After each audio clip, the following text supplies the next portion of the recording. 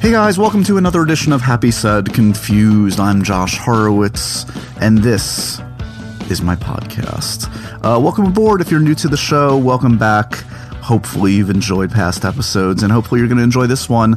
I know I did. This is, you know, it's a cliche to say. There are a few people they always talk about as like, this is the nicest guy in showbiz. And yeah, you hear the same names over and over again. Tom Hanks, and this guy, Hugh Jackman. Hugh Jackman. He really is. He's the coolest guy. I can't even tell you. What you see is what you get with Hugh. He is charming. He is clearly insanely talented. He sings, he dances, he acts, he does it all, including starring in a kind of a small production on Broadway right now. It's really cool. It's called The River, and we talk about this one a bit. It's a challenging play. It's edgy material. It's from a really talented playwright named Jez Butterworth, and it's if you can get tickets, go out and check it out because you have not seen Hugh do a role like this before. And the good news, as we talk a little bit about in the podcast, is that despite it being clearly going to be a sold-out run, and it runs through early February, they're making tickets available each and every day. So go to the website for the show, for The River, and get the details on how to get in to see it, because it's worth your time. As is this podcast, because as I said, Hugh is super awesome in every conceivable way. We got a chance to kind of go down memory lane a little bit and talk about his beginnings. Wolverine was the one that obviously made his career, and the story of how he got that and the struggle for that is fascinating. Plus, lots of cool stuff along the way. His ups and downs, and to the point where he is kind of ruling Hollywood with an iron, very pleasant fist. This was a treat. Hugh is somebody that I've been privileged to get to know the last few years, and to think that he took the time out from his very busy schedule to come by when he really didn't have to it's a huge honor. So I hope you guys enjoy this one as much as I did. As always, guys, go over to wolfpop.com, check out our other shows over there. There's so much good stuff. Hit me up on Twitter, Joshua Horowitz, and in the meanwhile, the only thing you have to do, it's really easy, is sit back and enjoy this podcast interview with Mr. Hugh Jackman.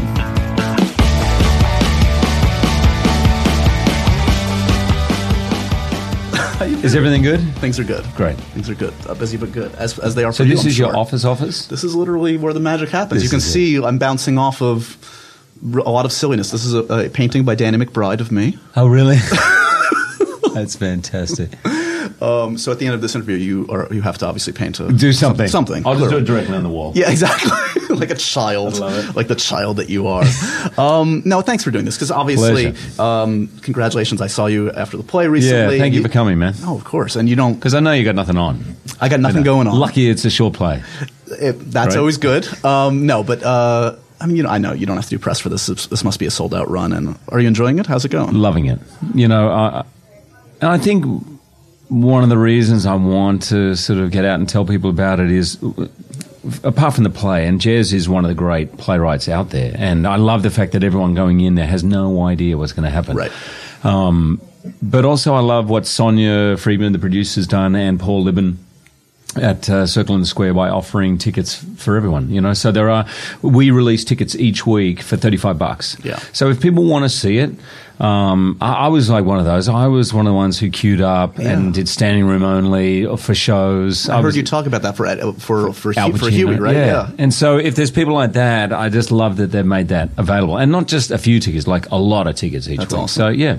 And there, as I said to you, there's not a bad seat in the house. It's a small theater. It's 8 rows back, which crazy. In any theater is a house seat, right? Right. That's your top seat. That's the back row. It's just so intimate, and I'm just loving doing that. It's been such a long time since I've done that. I mean, obviously when you're at drama school and early on, everything's small, right? Because you can't feel it. But now it's such a thrill to go just back to that intimate space. Is this as close as you get to kind of like the routine, like a day job, like your home, obviously? Yeah. You have a routinized schedule. I love it. I'm a what's the politically correct term for it? I was thinking of something which is... But I'm a pack horse. Mm-hmm. I am quite, as an actor, I mean, I love the things have changed, but give me a routine and I'm happiest. Yeah. Particularly this routine because I finish and I'm home and I sit on my son's bed and chat with him for half an hour about his day, but I'm there when they come home from school. Yeah. I can be there in the morning. I can hang out during the day. So you feel like you're having 2 days in one. You're doing a job that I love going to work and I love being at home. So or doing whatever. So what are you finding? Because you're probably a month or two in now. You've got a little more to go, obviously. How do you not go to autopilot mode? I mean, you've done these long runs before, obviously longer than this one even. Yeah.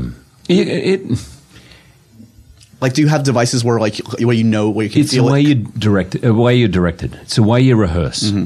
So a director who leaves things really open for exploration might give you a color to play in a scene or a point of concentration rather than I need you to hit that. And when you do this line to get the laugh, you got to say it like that. The more specific they are, the harder it is to break out of that, and the harder it is not for it to feel routine. But it's literally like. Okay, I can give you two analogies, see which one works for you. One is like if you're a golfer, it's the same game. You're hitting the same ball with the same clubs, but day one of a major or day two, you are wanting it to be better and better every time. You want to go deeper. You want to play that shot better. You're never fully satisfied. Right. The other analogy I have used in the past is sex. I mean, let's hopefully listeners are not going to have sex just once in their life. Right. Each time, right? It's great. That's what theater is. Theater is sex. Do you feel like it's interesting because I have no follow up on that, obviously. But I mean, you've done obviously such different kinds of shows where you do like this roaring big musical like Boy from Oz that has like the audience hooting and hollering throughout. Yeah. And this one, it's so still and you can hear a pin drop at times. You must get off on that in a different way of 100%. Just hearing that silence and just everybody's in it. In a way, there's something in common. There is an electricity in both.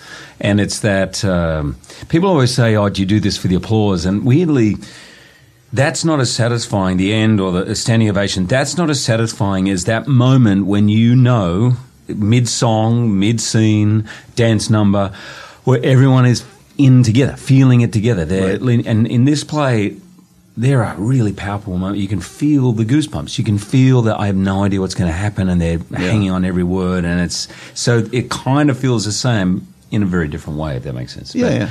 It's thrilling. And, to be given these words by someone as great as Jez Butterworth is a rare thing. I mean, I know you talked about this. I mean, theatrical productions are not, they don't get up off the ground in 2 months. It takes planning, and especially with your crazy schedule.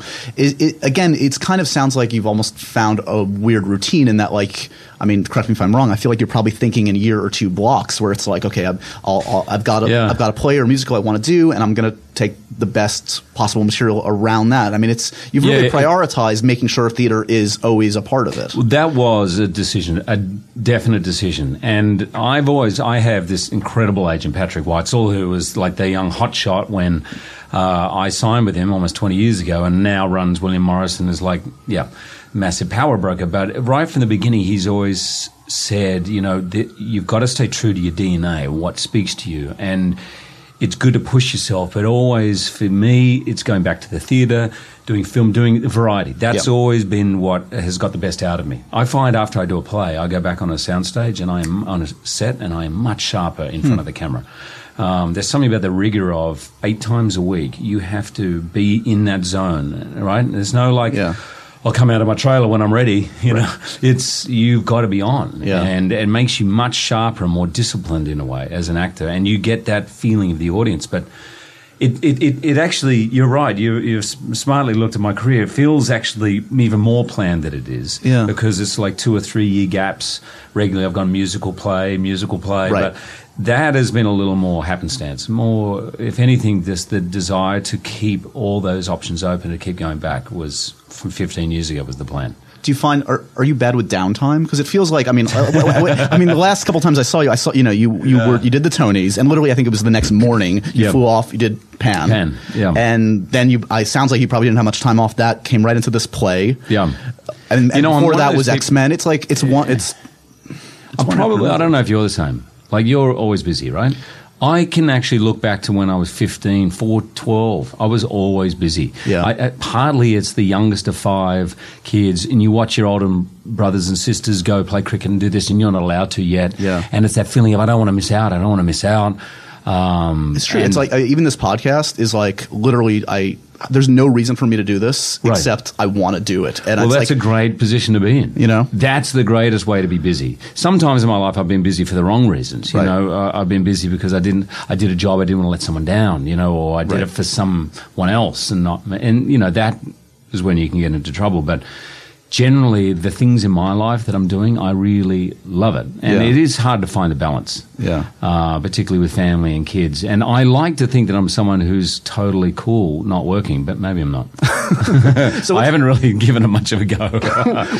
Michelle's good. Yeah, exactly. A lot of body language to read in this room. We've obviously talked a lot, but we've never had the opportunity for like a long chat. So I want to talk a little bit of background. I mean, obviously, I'm just curious of like influences and sort of like what your first passions were growing up. Were you a movie geek? Were you was it theater first, movies, or what, or pop culture? Both. My dad was into taking us to the theater. I don't think he was overly into it, but we grew up going to the theater, and I loved it. I mean, when I was 18, I remember my birthday present was a season ticket to the Sydney Theatre Company because I wanted, and that was once a month I went to go and see a new show, and I'd go on my own. And he bought me he's an accountant. He bought me the cheap package, so I was only allowed to go Saturday matinee. Right. So I was by far the youngest person in the audience, you know, and I used to love that, and I always did theatre. I did musicals, I did plays. We would put on our own plays at school. So I was really into sport, but good at it, but not great. I was really into theatre. I was better at that, and all types of theatre, and I loved movies. I never thought that being in movies was a possibility. Right. There was somewhere, and I thought, okay, maybe I could be on stage, or maybe that's a possibility. But even when I went to drama school, I was not thinking I was going to be in movies. That's been a complete surprise to me. Were there examples around you? Like, what were the first kind of people around you, within even at least shouting distance, that actually kind of were getting to where you wanted to be? Hugo Weaving. Well, first time, for those who don't know Hugo Weaving, they were known from The Matrix or all those movies with the brothers. The Wachowskis, sure. Yes. Yeah. And he went to the school I went to. Yeah. And I was taken to the high school by my dad I was 10, and this is the school you're going to go to, sort of thing. So he took me to a production of Man of La Mancha, and I remember buying the recording of it and listening to it over and over again, and I can still see his performance over and over, how incredible he was. He would have been 16 or 17 at the time. And I remember meeting him when I graduated from drama school, and I was asked to do this thing at this event, and he was there, and I was kind of really starstruck. And he's an amazing, amazing actor. That was the first time someone at my school, from where I'm at, had gone on to have a career. Sure. And that was the first time I thought it was possible. And I went to one of those kind of fancy schools where you're meant to be a lawyer, doctor, judge, that kind of thing. So, and acting was a hobby. And but I always saw him, and I was like, you know what? You can do it. Was your family, was your dad's attitude, was he cool with when he saw how passionate? I didn't think he was going to be cool about it. I went to him. It's a good story because I auditioned for a drama school and I got in, and then I was so thrilled. I scraped in. I really did. I had to do like a couple of callbacks, and they told me you're on the sort of waiting list, and I got in. And then the letter came the next day saying you need to bring your check for $3,500, right? And I hadn't even thought. Because in Australia, a lot of education is free, right? Particularly when I was there. So university was free, and I went, oh, right, $3,500. Oh, well. And I literally tore it up, put it in the bin.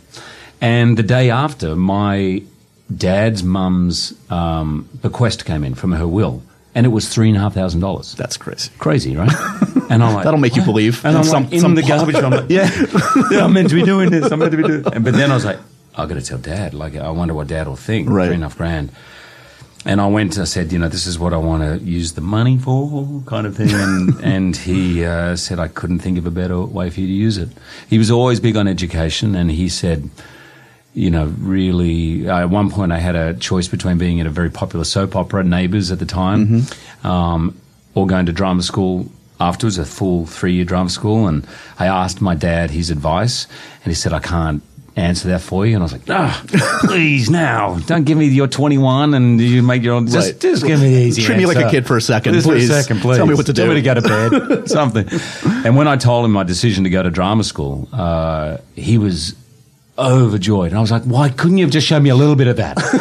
Just a little bit. Why did you play poker so well? I had no idea what he thought was the right thing to do. But he was very supportive, always supportive. And you've seen my one show, but I tell the story at Carnegie Hall when he flew in literally 24 hours, like he had 24 hours in New York, and that's 24-hour flight each way, either end, to go to Australia, to come and see that. Yeah. And I, cut a long story short, I told him it was casual, but he wore a black tie, when he wanted to walk me to the stage door, and when I said, Dad, no one's wearing black tie apart from the choir. And he goes, my son is performing at Carnegie Hall. That is black tie for me. And I remember seeing him actually because at Carnegie Hall you can see the audience. It's that opera kind of circular seating.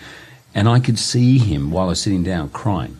Yeah. See, there's something that really like touches, because I was watching, when I was reading up last night and watching some video, like I saw your acceptance speech for Boy from Oz, for instance, and it's like those connecting those moments where you're reaching this life goal, and then you see out of the audience, and it's like you see your dad, and it's just like it brings it all together, and it's like you're still that kid, I'm still the kid who wants my dad's approval, and want his and that'll probably never go. Hopefully in a good way. He's always been my rock and I think back now to the wisdom of that decision not to say anything to me is amazing. But I don't know, if I didn't have him as a father and I hadn't had that example, and flash forward 10 years and my son's asking me, I'm telling you, I would have told him, no, do this, man. But his faith, I suppose, in me, and also the patience and love to say, hey, if you're going to make a mistake, make it your mistake. Right. Don't make it mine. You've got to make your own path now and live with it. It's a hard thing to do, but he is a great man, kind of in the still waters run deep kind of category. I'm curious. So in your 20s through drama school, and I know you get on some TV shows in Australia. You get some acclaim there. You get into Oklahoma, which is a big turning point, I would think. Right? Huge. Were you? Before Wolverine, were you up for a lot? Were you doing a lot of Hollywood auditions? Were you ever close to anything? No, I did a general audition. Was I close to anything? No, I'm trying to think.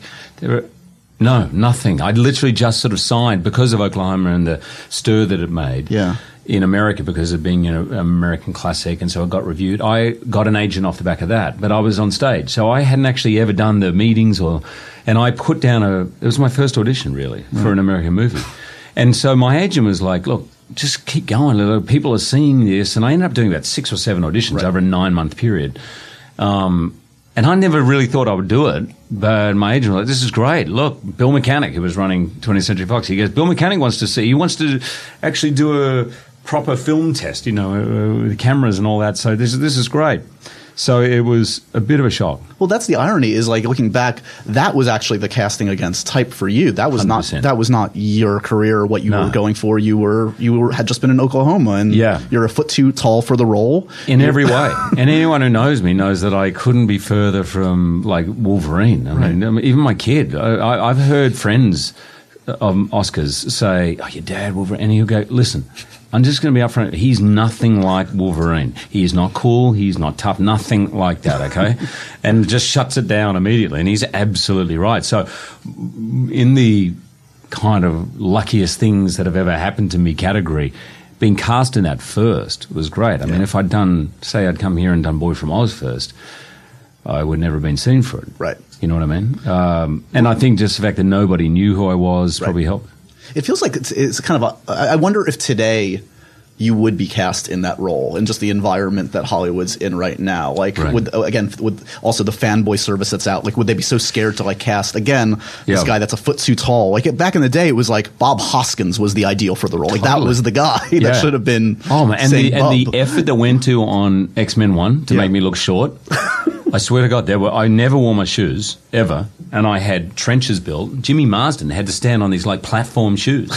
There is one shot in the movie where you can see his belt, and he looks so weird, like he's got his pants up, because he's actually standing like a 6 and he's not a short guy. Original Hobbit technology. This is the Lord of the Rings way back when. And luckily, Famke and Rebecca, they were all really tall. Yeah. The only person on set who was allowed to be shorter than me was Anna Paquin, because she was a kid, right? So we went to such effort, and there was such paranoia about it. But yeah, probably now, no. Do you feel like you had a beat on it from the get-go? Like, yeah, I remember even in that audition, I think I was probably in a grumpy mood. I was in a grumpy mood because I had to do the audition between shows. Right. And I ran from the theatre to do it, and then I had to go back to the theatre. And Oklahoma was a 3-hour show, so it was a lot of singing all day, and I had 2 shows to do, blah, blah, blah. And I remember sitting there, and they would keep me waiting, and they knew. And I'm like, you guys know I have to be back on stage. I have to go. And I actually went, and I said, guys, listen, I don't know where I'm at in the list, and I'm sure you're running behind. I've got to go in 10 minutes. They probably like that, because that's what Wolverine would be. He wouldn't suffer fools. He'd be like, totally. And I remember, fuck this. I got another thing to do. I would like to see that tape, but I had a perm for one. I was playing curly. I literally had a perm. And because I wore a baseball cap. And the guys, take the cap off. I said, I don't think so. I don't think it's going to help anybody. Nobody wants that. No one wants that. And I remember going there, can we just go? They said, do you want to? No, let's just roll tape. I've got to go in 5 minutes. Let's go. And I said, okay, done. Let's do the next one. And I think they would be like, who is this dickhead? One, and B, he's perfect. Exactly. Finally, a time when you want to be a dickhead in we get rid of the perm. Right? Actually, the feedback came, get rid of the perm and lose the Southern cowboy accent. You know? Amazing. How the hell I ever got cast? Unbelievable. In the wake of that, it's interesting to look, like, you know, in retrospect now, like the films that you did after. I mean, how did you feel about, like, the choices you were making or the opportunities you were getting then? Because it feels like looking at the first few films after, you know, they're you know, in all honesty, they're not the best films probably on your resume, but you then in the middle of that you have Boy from Oz, and then it feels like you click into, suddenly there's The Prestige, and you're working with Woody Allen, and it goes to another level. The Fountain. It's true. I think at first, and I told you I have the greatest agent, and he was like, man, you got this hit and this thing, they're probably going to do another one, and I want to put you in some movies where the movie's not hanging on you. Because, and I've seen it, I don't want to give examples, you've seen many times someone has a hit and then all of a sudden they get given 3 movies and they come out in a year and career over, you know, if it doesn't work. And when it feels like the public resents that, it's like, who decided this guy is like going to be our leading man don't now? tell like, me. We'll figure it out. Exactly. And so I did a number of movies which I really like doing, like Kate and Leopold or Someone Like You or Swordfish, where it wasn't hanging on my name, and I got to, I had no experience in film, and I'd done 1 TV series in Australia. I really had done nothing, and all of a sudden I was getting all these calls, and if you look at those choices, I was really trying to do things that showed other ranges, you know? So that was that, and, you know, I don't think it'll end up being the ones that people, you know, if they're doing retrospect of my life, they'll be doing those screenings. But I learned so much. I got a lot out of those. And hey, Jim Mangold, that was a great movie. I really loved doing that movie. That one stands out in that period, totally. It does, Kate and Leopold. Yeah. And then Boy From Oz. What happened with Boy From Oz was, when we opened, we got really bad reviews, which I don't read, but I was told. I mean, we had it, you know, when you get a company meeting the day after the reviews and the producer comes in and goes, we really believe in this and we're not closing it yet. It was one of those, we stood in a circle and I'm like, so they're all raves. I should have read this review. Because I thought we were doing okay.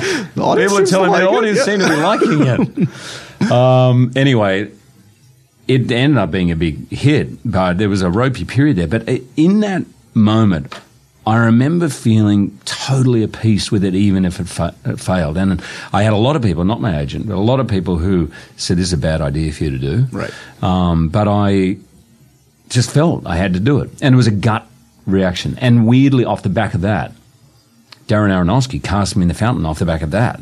And Spielberg saw me do that and was the one who suggested me for the Oscars. And I mean, Woody Allen's people, and it was all of these things where people saw a whole different side to me and gave me these avenues. And then that's when I clicked into, if you have the opportunity, work with the greatest directors you can. Right. Well, and it was Nicole Kidman who told me that too. Nick was always like, Hugh, if you get the option, work with the greatest directors. Because as an actor, it's not easy to get better in film. Yeah. Or it's not easy to challenge to get in it, but you'll only get better if you work with great directors. It's so true. I mean, to a man, like the actors that I respect, I mean, I've said this for years. If you look at like what Tom Cruise did in the early years, he's working with Sidney Pollack and Scorsese and Oliver Stone. And it's like, that's the way to do it. Don't just like go for the payday. Go for just go for the talent. Surround yourself by the best people, and they'll make you look good. Yeah, and I was inexperienced in film. Yeah. So I mean, Nolan and Woody Allen and Baz Luhrmann, these guys, Darren Aronofsky, I learned a lot about how to be on a set. Yeah. And I would say it took me 3 or 4 years. I feel in the last 3 or 4 years, the culmination of that, what I call my film acting school, was probably, thank God, 9 years. And I don't know if I deserve 9-year apprenticeship, but I got it. And I feel that that's starting to pay off now. Is when you look at The Fountain, which I think is a profoundly beautiful film, emotional film, a wrenching experience for an audience member, does it feel that way to you too? I mean, was the experience of that like, it must have been extraordinary. It was a life-changing experience, and profound is a great word for it. I'm still, to this day, so grateful to Darren and the memory of working with him. And every time I think of him, he's literally next to the camera lens and like a brother. That feeling of literally working with someone who's like a brother. Yeah. And he will go further than anyone. And he's like a general of the old school. And I won't tell who the actor is, but I never forget this actor going, I was about take 4 or 5, and Darren can be perfectionist. And he goes, oh, come on, you've got it. Haven't you got it, Darren? And he goes, I don't understand why you don't want to do another one. He says, oh, come on. He goes, so hang on a sec. I've just spent however many years writing this, doing this, but this morning, about an hour and a half lighting this for you to act. Isn't this what you want to do? Yeah. So do you want to be in your trailer? Do you want to sit there? I thought you'd want to be here. And he treats that set like a cathedral, like chapel, church, synagogue, anything. It's a sacred space.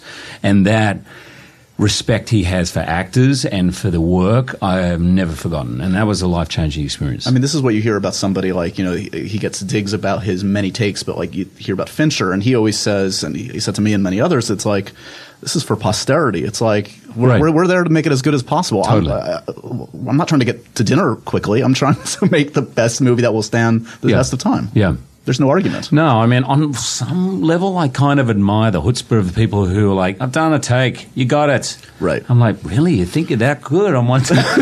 I'm not one of those guys. I'm the guy on the putting green who's like, give me another 100 balls. Like, I'm sure I can do that better. I just... I know I'm going to go to bed, and that scene I'll never do again in my life. Yeah. Ever again. So I want to go to bed just going, I gave everything. Another, I would call him a modern master, Christopher Nolan, Prestige, which is another just gem.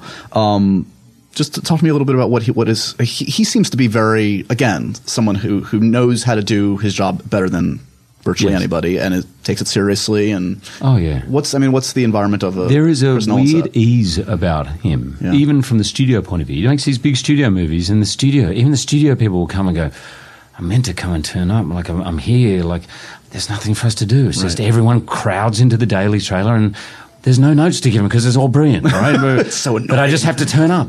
And I remember them sitting there going, hi, you know. There's a real ease about him. Yeah. He wears the same overcoat every day, same shoes. I don't know if he still does that. And he finishes on time every day. I remember my lawyer at the time saying, oh, Hugh has this kind of trailer. I'd never get involved with that stuff. And Chris will ring my lawyer and say, hey, I'll do you a deal. I'm not going to give a full trailer to an actor. They're going to share a trailer. So Christian and I had a half trailer each. He says, but I'll promise you that he will never be sitting in that trailer for more than 15 minutes. Nice. And he was true to his word. And even on that, which is, I mean, not a small film. I mean, it's big film. Yeah. And all on location, shot in Los Angeles for England. I mean, it was unbelievable. And he gives you a freedom to do your thing. He loves you to create a character, but you just have this great safety net of knowing that he has this incredible taste. And if you're going off a little bit too much, or again, I learned a lot about film acting from him too, and how you need to make it your own, and how you need to create a full character that you've got to do the homework. Right. You've got to bring that to set. And 10% of what you give, he'll guide you this way, but 90% he'll just let you fly. He's someone that's always worn his influences of I know he's like a huge James Bond fan. I'm waiting for one day. I feel like one day he will actually make a James Bond film. I'm sure he will. Which will be amazing. Insane. Of course, yeah. By the way, I remember getting, after I hosted the Oscars, he gave me a handwritten note because he was there. It was the year with Heath. Probably Inception or Dark Knight. Yeah, Dark of course. Knight. Yeah. And his note meant probably more to me than anyone because he's one of those, a bit like my dad. He doesn't give the praise easily. Right. But when it comes, you never forget it. Was speaking of Bond, there was talk. Is this one of those old wives' tales? Was that ever something that you came close to doing, or they said that you turned it down, or what? No, what happened was my agent said that he had a call from the Bond people asking if I was interested. Right. You know, that typical Secret Service kind of way. Right. I've since found out in would. chatting to other drunken Brits, actors, 5 or 6 people got that phone call, Daniel being one of them. Mm-hmm. Daniel went for it. At the time, I just didn't, and I really thought about it. I actually remember ringing Russell Crowe to get his advice on it. Because I'd always, in a way, dreamt that's of hard to Bond, say but no I to. just started the X-Men thing, right. and that had taken off, and I was like, my life would be Bond. I mean, hey, high-class problems, but I was quite obsessed with that time about variety. Yeah. So, do you I mean, obviously in the last few years we've talked a lot about this Wolverine character who, like the character itself, will never die for you. Clearly, he just keeps going and going and going, which is amazing. Will, Josh, well, doesn't seem close at hand. You're working on another solo project, another Wolverine. Yeah. Jim Mangold and I are working on it really hard, and I'm very, very excited about that, actually. Yeah. You're factoring somewhere into X-Men Apocalypse, right? You're going to pop in there somewhere. You know, I have been speaking to the guys, and I am not at liberty to tell exactly what's going on, which is largely framing my answer here. But there's still a lot unknown, actually, about that.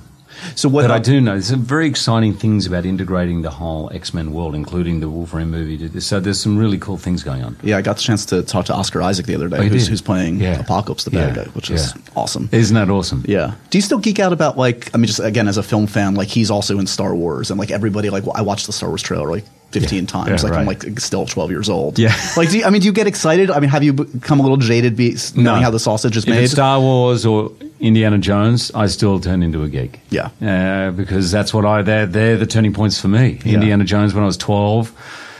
Yeah. You can laugh now. That's right. No, I mean Indiana Jones, I've got the fedora right here. Nice. What a segue you just did. I love it. Perfect. In our last couple seconds here, moments here, there's some random questions. Oh, I love it. Do you want to pick one or two? I'd love to. Okay. Here we go. Favorite cartoon character? Superman. Growing up as Superman. What was the Justice League and the cartoon was Super Friends. Friends. But there was a Hall of Doom that came out of a swamp. Yes. That was the bad guys. Yeah, bad guys. Were they the Hall of Doom? There was the Fortress of Solitude. Yes. We're very rusty. Love it. That was my favorite Saturday morning go-to. Nice. I like Plastic Man as well. I thought he was funny. That's good. You know who's going to the Wachowskis were going to do a Plastic Man movie way back when. Way back when. Really? Yeah, they had a script and everything. Really? Yeah. I can't. And then The Matrix got sidelined a little bit. This little good film. choice. Yeah, exactly. They went with The Matrix. Beard or moustache? Oh, beard. You're gifted in that you can, Blackbeard. This is funky going on. That had a little sort of goatee, but that was a serious mo. That was a serious mo into the whole thing. And the greatest thing about it, I spent 3 days at Disney World with my daughter and 3 of her friends for her birthday. Not one. Amazing. Not once. Literally not once. To the point where I actually was like, hey, it's me. No, I'm kidding. Is Deb at this point just sort of like, whatever they do to your face, fine. I've seen it all. Oh, yeah, no. She's like, great. It's like having an affair every 3 months. But she was most thrilled that I wasn't being recognized. She loved that. Amazing. I mean, to walk in a Harry Potter world, it was just awesome. Which is amazing, by the way. Having my butterbeer. Bring it on. Have you had butterbeer? Oh, my God. It's not as good as it sounds, I will say. I couldn't even get through the whole thing. It's very sweet. Oh. I don't think it's allowed with I've seen your Instagram workouts. It is not allowed, mate. None of that. That is probably 11,000 calories. It's about like 1 o'clock or something. How much have you bench pressed today? How many people have you just lifted over your shoulders? So many. How many have I eaten, is what you meant to say. Yeah, I've done a bit. Who knows what's coming up next year? So okay. I'm a skinny guy by nature, so part of my fear is I'm really healthy. I have a great trainer who I used to have dodgy knees because in the early days I'd try and get into shape too quickly. Right. And now, so there's a few things like a bench press, a deadlift, and a squat. And if I have a number to hit, and if I don't hit that, I feel like I'm off the wagon and right. It's just going to be a declining slow or quick downhill. And by the way, that time will come probably sooner than we all think where I won't need to do it, and you watch how fast I fall off. And you'll be like, who is that skinny guy walking around? Hugh's going to bench press me a few times and go off to do another show today and probably shoot another movie in his downtime. Thanks for stopping by, though, man. It's always a pleasure, man. Thank you. And congrats on all you did. And I love that you didn't have to do this. I love that. This is fun. I mean, hello. Thank you, buddy. Good to see you, buddy.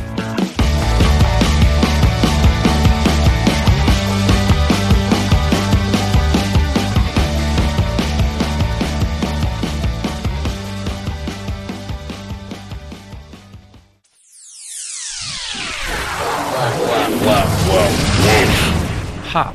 Pop? Pop. Pop. Pop. Pop. Pop. Pop. Pop. Wolf Pop is part of Midroll Media, executive produced by Adam Sachs, Matt Gorley, and Paul Scheer.